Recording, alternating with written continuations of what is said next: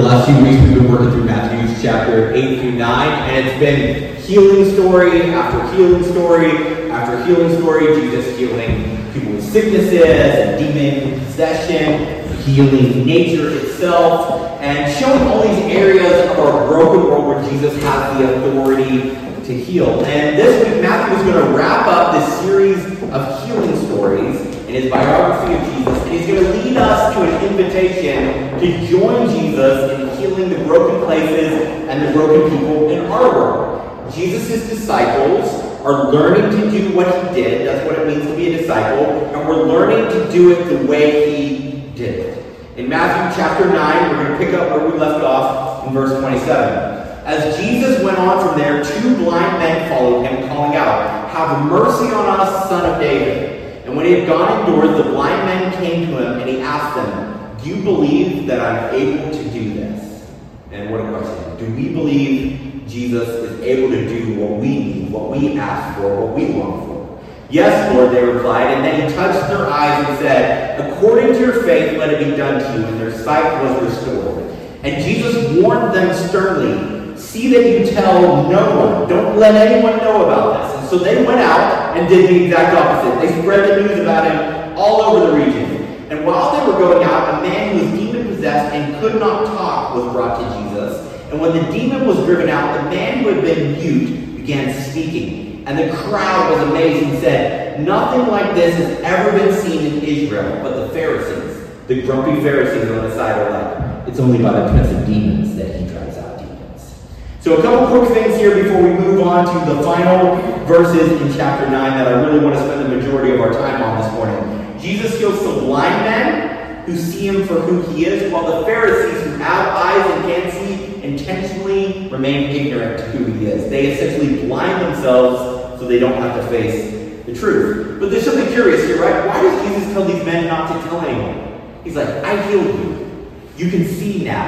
The first thing I want to do is be like, "Look, I was blind. I'm pretty much blind without my glasses." They would be like, "I don't need glasses anymore," right?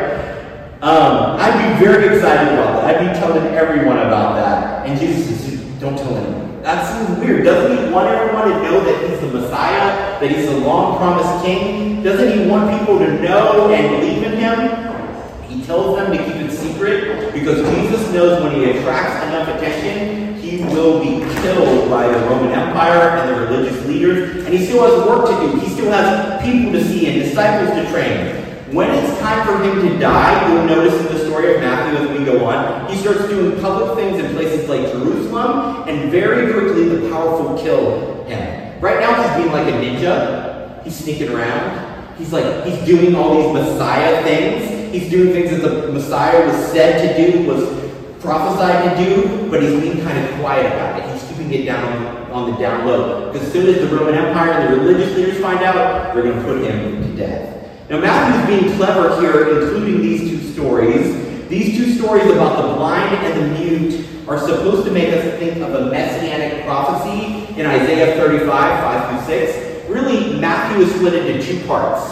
Chapter 16 is essentially where Matthew shifts his story. So leading up to 16, he's showing us all these things about Jesus. And then in chapter 16, Jesus says, "Who do you think I am?"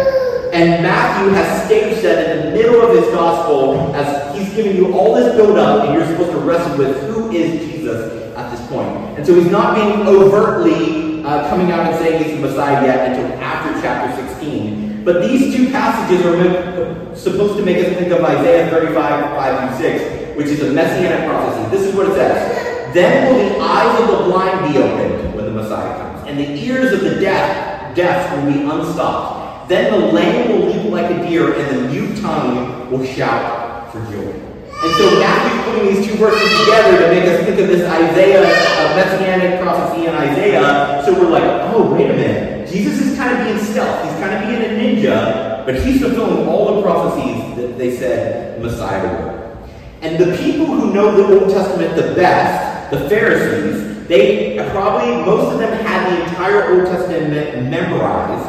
Instead of seeing a fulfillment of prophecy, they're like, this is evil at work. Healing people, evil. Helping people, evil. Because believing in Jesus would mean admitting that they were wrong about what God was like, and they would much rather miss the Messiah than admit that they were wrong. It would mean repenting and changing direction, and they were much too proud for that. They would lose too much power if they did that. They would rather miss the long-awaited king than face their own failures. They would rather believe a pleasant lie than accept an unpleasant truth. It was easier to say that Jesus was evil than to admit that Jesus was king. Now, before we get too hard on that, we should ask ourselves, what kind of mental gymnastics do I do to avoid letting Jesus be king in different areas of my life? Because I do this exact same thing in certain areas of my life where I'm like, well, it's just easier to skirt around this or ignore this or push this over into a corner and not let Jesus be king over every area. Okay, let's look at where we're going to spend most of our time this morning in the final verses of Matthew chapter 9. Matthew here at the end of the chapter and into chapter 10 is going to begin to make an argument about us joining Jesus in his mission to bring healing to a broken world. In chapter 10, he's going to recount all these teachings of Jesus that is essentially like, as you go out to continue to heal like I do, this is how you should do it, this is what you should do, this is how you should join me in my mission of reconciling heaven and earth. So Matthew chapter 9, verses 35 through 38. Jesus went through all the towns and the villages, teaching in their synagogues, proclaiming the good news of the kingdom, and healing every disease and sickness. When he saw the crowds, he had compassion on them, because they were harassed and helpless. They were like sheep without a shepherd. And then he said to his disciples, the harvest is plentiful, but the workers are few. Ask the Lord of the harvest, therefore, to send out workers into his harvest field. Now, growing up in evangelical churches, I literally heard these verses all the time, almost every Sunday, if not every Sunday. Now, this was evangelical churches. This was before evangelical just meant religious people who vote Republican. It used to mean people centered on the Evangelium. That's the Greek word for good news, or more specifically, the good news of Jesus. They were supposed to be churches centered around sharing the good news of Jesus. That's a great thing. That's a good thing. You should be centered around this. Somehow today, though, that title has become about enforcing our worldview on the masses through government intervention. That's never what Evangelism was about. But that's another sermon for another time, and we're not going to get into that today. Anyways, these churches usually summed up the good news of Jesus like this. This is what I heard every week growing up in Evangelism. I keep mixing Greek and English, sorry. Evangelical churches. You're on the way to hell, but you could go to heaven if you repeat this prayer. That's the good news of Jesus I heard every week in churches. And evangelical churches love to repeat this verse. The harvest is plentiful, but the workers are few. Pray that God sends more workers to the harvest. And then they would say something like this. Your co-workers are ready to pray a prayer and change their eternal destination from heaven to hell. You just need to be the one to ask. Your neighbors are ready to pray a prayer and change their eternal destination from heaven to hell. You just need to ask. Your family members, your friends, the person at the grocery store checkout line, the waiter at the restaurant, they're ready to pray this prayer. You just need to ask. People are ready, but you're not willing to ask, and so they're going to hell. And I would sit there and I'd be like, oh my gosh, I feel so much guilt and shame. Anyone ever hear anything like this? You don't know the churches? A few of us, yeah. I would sit there and feel guilty and ashamed because God made me an introvert. I don't like talking to people. It's not that I'm ashamed of Jesus.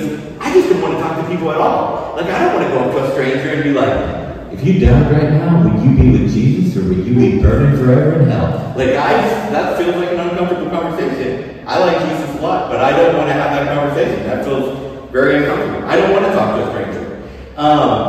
Maybe you're not like that. Maybe it's just me. But to me, I was like, I feel very uncomfortable with this. And I felt all this pressure and baggage. And I was like, I need to change who I am in order to become this evangelistic person that I'm supposed to be as a follower of Jesus. And I tried for years to do it. And all I did was feel more shame and more failure. I remember hearing stories of pastors on planes talking to the people next to them, asking them to repeat this prayer so they could go to heaven and not hell. And I thought, man, I'm a bad pastor. I get on a plane and I'm like, headphones in. I sure hope nobody wants to talk to me because I'm about to go into chill mode, you know? Watch a movie, listen to some music. I don't want to talk to some chatty Kathy, sit down next to me. One pastor I knew used to tell every waiter when he would go to a restaurant, you keep my water cup filled and you let me tell you about a prayer that can change your life. and I'll give you a good tip. And he bragged about all the waiters who prayed this prayer with him, and I couldn't help but think, would they have prayed it if the tip wasn't on the line? I don't know, maybe. Now, there's multiple things I want to talk about here. So here's the three big ideas that I wanted to address. What is evangelism? What is the gospel? And what is the harvest Jesus is saying is busting at the seams and really needs workers? First off, evangelism, for a long time I thought this. Evangelism was sitting somebody down, watching them make a profession of faith. They were like, I'm an atheist, but now I'm a Christian because you just told me about Jesus. And I'm like, that's evangelism. Evangelism is not watching people be baptized. It's not renouncing atheism for Christianity. Those aren't bad things. We want people to do those things, but that's not the definition of evangelism. Evangelism is moving people one step closer to Jesus. If you're doing that, you're evangelizing. If an encounter with you makes someone one step closer to Jesus, you're evangelizing them. That doesn't mean you need to explain the doctrine of the cross. Like, oh man, if I didn't completely spell out 1,500 years of church theology and doctrine in this conversation, it doesn't count. No, if you move them one step closer, it counts. You don't have to explain atonement theory, because guess what? People in seminary don't even understand it. If you move someone one step closer to Jesus, you're being evangelistic. Loving your neighbor as an open follower of Jesus can be evangelism. Listening to your Muslim neighbor share about her pain and offering to pray to Jesus for her can be evangelism. When we, as representatives of Christ, do things that Jesus would do, we are removing barriers between people and Jesus. That's evangelism. Evangelism is when we move people one step closer to Jesus. I think sometimes we draw really weird lines and we're like, unless you get someone to pray a prayer or unless you say all the right words, it doesn't count. That's just not true. Sometimes walking up to someone cold on the street and asking them to pray a prayer puts more barriers between them and Jesus instead of less barriers. Many people are doing something they call evangelism that is more akin to selling Jesus than it is encouraging people to surrender to Jesus' way of life. I remember going to a concert with a friend. There was a secular concert. There was somebody out on the sidewalk in front of the concert with a bullhorn shouting, "You're going to hell, accept Jesus! You're going to hell, accept Jesus!" My friend, who was not a Christian, said, "I'm glad you're not like that." He's like, that makes me want to be even farther away from Jesus than I did before.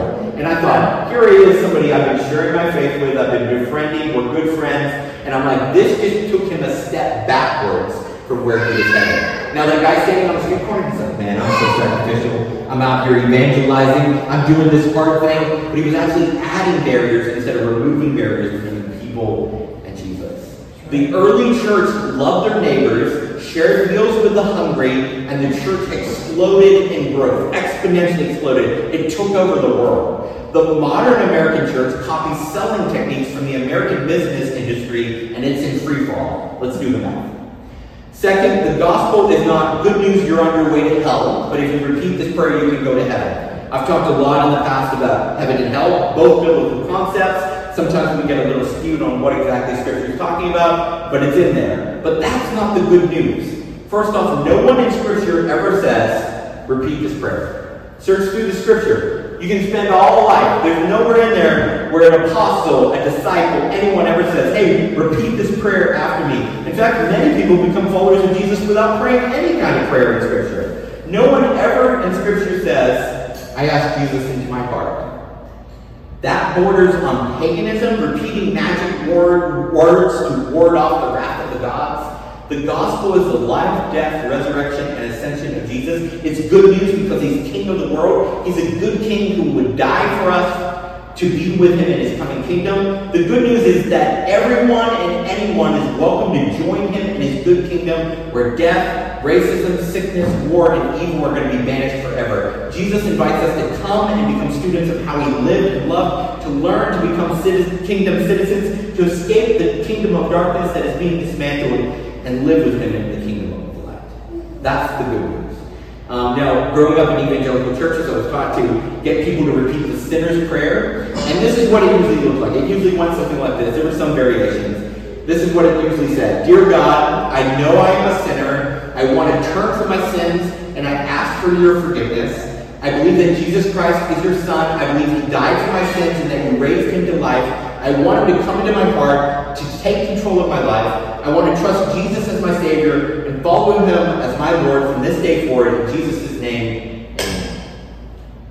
This prayer really took shape in the 1960s and the 1970s as American Christianity saw a resurgence. There was actually a movement away from Christianity after World War II, and then it saw a resurgence. People wanted a quick and easy way to share their faith and have new followers of Jesus affirm the central doctrines of Christianity. Most people in America knew the basics of Christianity. It was just in the air. It was in the culture. And so this simple prayer was a way to say, yes, I am in. I know these things. I mostly believe them already, but this is a way for me to say, yes, I'm in it. I want it. This is how I'm going to live my life. They knew this stuff already, but now they wanted to believe it. They wanted this for their life. Now, I don't think the sinner's prayer is an unhelpful thing, or is a bad thing. I think everything in it is true. I think everything that I just read is a true thing. I think it's unhelpful to define evangelism as only sharing this prayer with someone. Like, if you didn't share the prayer, you didn't do evangelism. That's just not true. It's not a prayer that's in Scripture, and it's not a prayer that saves us. Jesus does. We live in a country today that's very different from the 1960s and 1970s. We live in a country today where most people don't understand the basics of Christianity. The average person in America is in a very different place today than they were in the 1960s and the 1970s. In that time, many people had a volitional barrier to joining Jesus. And this prayer helped them get over this. Volitional barriers are, I need to willfully choose that I want this. Today, most people don't have that barrier. They have different barriers. They have emotional barriers to becoming a student of how Jesus is loved. Emotional barriers like they've been hurt by churches or they've been hurt by Christians. That's an emotional barrier that they have to get over. Or they have intellectual barriers to become a disciple. They are educated and have read the latest scientific reports and they're like, wait a minute, how does evolution jive with creation? Or they studied the latest historian and they're like, wait a minute, was it Babylon or was it Assyria? Because the Bible says this and yet archaeological records say this and maybe it casts some doubts on aspects of the Bible. Or they have informational barriers. They're now post-Christian. They're not even sure what Jesus is about. I remember when Darby and I moved up here, we met several people who were like, I've never been inside a church in my entire life. I kind of know Christianity's out there, but I don't know anything about it. I've never touched a Bible in my life. And you're like, really in America? Yes, there's many people like that. We're now at least a generation post-Christian. In some parts of the country, a couple generations post-Christian. For many people in our community, Jesus is as foreign to them as Buddha is to us. Or as Hinduism is. If you're like, give me the 5 tenets of Buddhism or Hinduism, you'd be like, I don't know, that's how they are about Christianity. So just giving them a prayer to pray isn't helpful when they have different barriers between them and Jesus. Using a method to overcome volitional barriers on people who have emotional, intellectual, or informational barriers will only add more barriers between them and Jesus. Every generation has the unique responsibility to figure out how to share the good news of Jesus with their peers. Now, the good news of Jesus doesn't change. He's king. That's the good news, right? He accepts everyone to escape the kingdom of darkness and enter his kingdom of light. That good news doesn't change, but how we share it must change because the world doesn't stop moving, it changes. We must find out how the people around us can hear and understand the gospel. And as culture changes, we must present the good news of King Jesus and his coming kingdom in new ways too. People are asking different questions than they did 30 years ago, 40 years ago, 50 years ago. And so we need to change how we answer in order to better answer their questions. Sometimes the people on the cutting edge of what God used last are sometimes the biggest barriers to what God wants to do next. I'm just going to say that again. Sometimes the people on the cutting edge of what God used last are sometimes the biggest barriers to what God wants to do next. It's not that the sinner's prayer was bad. It's just that people are in a different place today than they were back then. It was highly effective. It saw an explosion of people come to faith in Jesus. That's a great thing. We can praise that. We can celebrate that. But people are very different today, and if you walk up to them and try to get them to pray that prayer, you're going to add barriers instead of remove barriers because they're in a different place. There are different people than they were 30, 40 years ago. In my Bible college, they constantly shouted at us in Bible college and seminary, the harvest is plentiful, but the workers are few. Get out there, ask people to pray this prayer and get saved. The reason people aren't coming to faith is because you won't get out there. You're too shy, you're too ashamed, you're too scared, whatever. Too lazy, get out there and do it. And having had some doubts in my late teens, early 20s, and being reaffirmed in my faith, I decided I wanted to get serious about this. So I remember going to my pastor in Bible college. He quoted this verse every Sunday in the pulpit. And I said, okay, what can I do? I want to do it. I believe this thing. I've settled my doubts. I want to do it. What can I do? The harvest is great. And so he proceeded to print off a list of addresses, gave me a clipboard and a pen, and some poorly worded religious informational pamphlets with grammatical mistakes, and proceeded to drop me off in the nearest neighborhood to knock on doors and ask people to pray this prayer. And being an excited college student, I was like, yes. I was nervous, but I was excited. After all, the harvest was great. Jesus said that. And the pastor started to drive off, and I said, whoa, aren't you going to come with me? He goes, I have important pastor things to do. Have fun. The harvest is great. Get out there. And so, for a year, once a week, for an hour and a half a week, I'd go to the church, get a list of names, be dropped off on a neighborhood, and knock on doors asking people to pray a prayer to be saved because the harvest was great. Guess how many people prayed that prayer with me that year? 0. Guess how many people sent dogs after me? 3. Yeah, not 20, thank you. Just 3.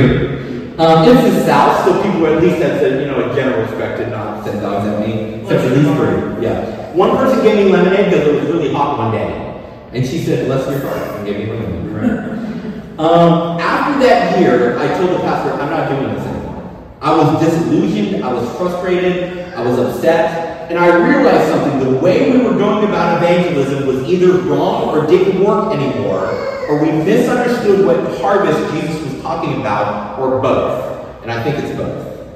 Where does this verse come at in the Gospel of Matthew? If we don't pluck it out of context, where is it coming at? It's coming in context at the end of a long section of Jesus healing hurting and broken people. That was Matthew 8 and 9. We just did that week after week after week. And at the end of that, what does Jesus say? The harvest is plentiful. What is the harvest? The harvest is people who need healing. The harvest are people who are hungry for hope. And Jesus is saying, there are few people out there bringing healing. There are few people out there offering hope. But the harvest is big, but few people are actually out there. Still not convinced? Look at what Jesus does in the verse right before this. It says he teaches them and he heals them. He sees how much they are hurting and he has compassion, being moved with compassion. What does he say? The harvest is plentiful with so many hurting people, but we have few people at work in the world to heal instead of causing more hurt. Still not convinced? Let's look over to chapter 10. Jesus gathers his 12 disciples right after them and he gives them authority to get people to pray a prayer. No, what does it say? He gives them authority to heal and topple spiritual strongholds.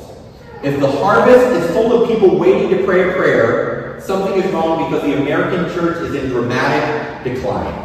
Some would say it's because, we don't have enough workers going out and getting people to pray a prayer. I would say it's because we've gone about evangelism the wrong way. We've misunderstood how culture has changed, and we've misunderstood the harvest that Jesus was concerned about to begin with. If Jesus meant, though, that the world is full of hurting people, that there is just fields and fields and fields of hurting people who are desperate for hope out here, and there are few people making time to hear them and help them, every one of us knows that's true. We just have to think about our workplaces or our families or our neighborhoods or our city. People are desperate for healing and help. Now, some of you might have a completely different issue with this topic. Evangelism or proselytizing has become a really negative word in our culture, in our pluralistic society, where everybody's like, you just do your truth. Like, don't try to push your truth on me. You do your own truth, I'll do my own. In our pluralistic society, evangelism has become a dirty word. But what Jesus intended was nothing like shoving your beliefs down someone else's throat and convincing them that you're right and they're wrong and they're going to hell for being so foolish and not agreeing with you. That's nothing like what Jesus was talking about here. Living and loving like Jesus changes you It changes you for the better, and we believe that more people living and loving like Jesus changes the world for the better. We're not trying to convince people that they're wrong. We're trying to invite them into the abundant life that Jesus offers, that we have found, that is available for them too. Too often in our culture, for way too long, evangelism has looked like arguments. I see all the time someone on Facebook arguing with someone about the person of Jesus or the Bible or something about Christianity, and they're like, I'm just trying to evangelize, I'm just trying to share my faith. I'm like, you're trying to win an argument and you look like a jerk. That's not evangelism. You're adding barriers between people and Jesus. When you remove barriers between people and Jesus, that's evangelism. For too long, evangelism in the church in America has looked like apologetics, where you try to make someone who believes differently than you look stupid. I've just found that I've made so much more progress introducing Jesus to people by listening instead of lecturing. To Jesus, evangelism is bringing healing and hope to hurting people and inviting them to taste and see that he is a good king. It is becoming a person of peace and an agent of love so that in the name of Jesus we can remove barriers between people and him. I want people to come to faith in Jesus. And I think as his followers we have a responsibility to do that. But it doesn't happen by me walking up to a stranger on the street and saying, hey, pray this prayer. Because that doesn't work and it adds more barriers. So if you felt a lot of shame for a long time sitting in churches, and you're like, man, I don't know how I can go about this. Evangelism looks like loving your neighbor, loving your family member, loving your friend in the name of Jesus, and listening to them, and maybe sharing with them about what Jesus has done in your life. Look, the harvest of hurting people in need of hope in our city is very great. Pray that God sends you and me into the harvest. Let's pray. Lord Jesus, thank you for coming to bring healing. Forgive me for so often how I've got it so messed up. I'm so worried about getting people's theology right instead of actually just giving them an invitation to come and experience what I've experienced. That you're a loving, forgiving Father, and that you're the King of a good kingdom that is coming to set all wrongs right. That will be so good to work backwards to unravel the worst moments of our lives. God, help me to have the boldness to share your love and to share your peace with hurting people desperate for you. Because the harvest is plentiful. There are people everywhere we go who are wounded and hurt and worn down and exhausted and defeated. And God, there's very little hope, there's very little encouragement, there's very little light. But we have that mission to join you to bring healing and hope and to extend invitations into your kingdom wherever we go. And we do that not with a bold word, but we do that with a listening ear and a helping hand.